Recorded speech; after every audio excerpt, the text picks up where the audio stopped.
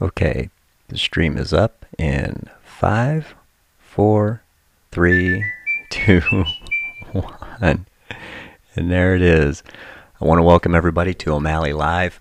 And this is the July 1st version of the cycling blog.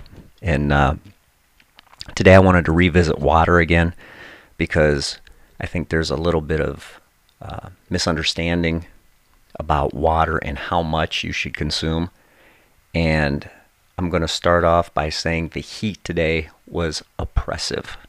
It was very miserable on my ride, and I ended up getting like 49 miles and some change, just under 50. I'm going to have to tweak that route a little bit to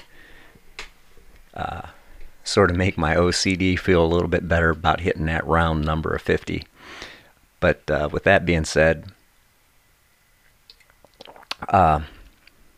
these two water bottles, and I believe they're 24-ounce bottles, I went through, the first two had Gatorade and water, and at the turnaround, I stopped and got water. So, just on the ride today, I drank a half gallon of water.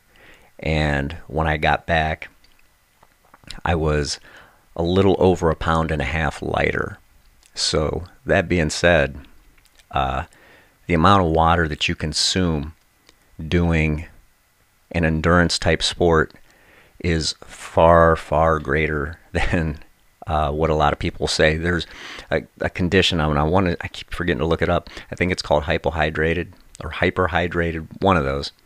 Anyway, if you're sweating that much and you're losing that much water and salt, two things that you don't want to do. You don't want to worry about how much water you're consuming or how much salt you're consuming, because you're getting rid of it at a very, very rapid rate. And if you do get a little bit thin, like when I got back today, everybody at some point in their life has a jar of pickles in their refrigerator. Just take a little shot of the pickle juice. It is loaded with salt. And do a little shot of the pickle juice and drink water, obviously. And you're going to be surprised at how fast that works and how it'll minimize the cramping that you have afterward if you get it in a really bad way. I wasn't too bad when I got back. I had a little bit of a headache, but other than that, it took about a couple hours and I was back to what would be considered normal. That being said, I tell everybody, whatever you learned about drinking water, if you're in an if you're in an endurance sport, whatever you learned about water, throw it out the window. I have a quart container, and I usually drink 2 in the morning and 2 in the afternoon, and that's just at work. So I have a gallon of water that I consume at work. So, and I've never had any of these symptoms of being overhydrated. If anything, I can get through that kind of water fairly quickly. But with that being said, adjust to your body. So start off with a half gallon. I don't think anybody's going to get in too bad of a way with dehydration if they're drinking a half gallon of water today. And then adjust it to your workouts and your lifestyle, and go from there. But like I said, with the heat the way it was today, I got through a lot of water and it wasn't enough. So pay attention to your body and what it's doing out there. And like this morning, I tried to beat the heat by riding in the morning. Got a little bit of a late start and ended up paying some pretty big dividends.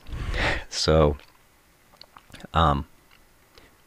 be careful and watch what you're doing out there. And again, don't worry about overdoing it with water, because it is almost impossible if you are in an endurance sport. And that's just my 2 cents. That's my opinion. You can take it for what it's worth. But that's all I have. I'll do another cycling vlog on Wednesday. It seems to be a pretty good day to do the second one. And later on this evening, I'm going to do another episode of O'Malley Live. So if you're into that show, stick around for it. It should be up in about an hour, and I will be doing that live as well. And until next time, stay sharp, keep a tight shot, group, and rock on.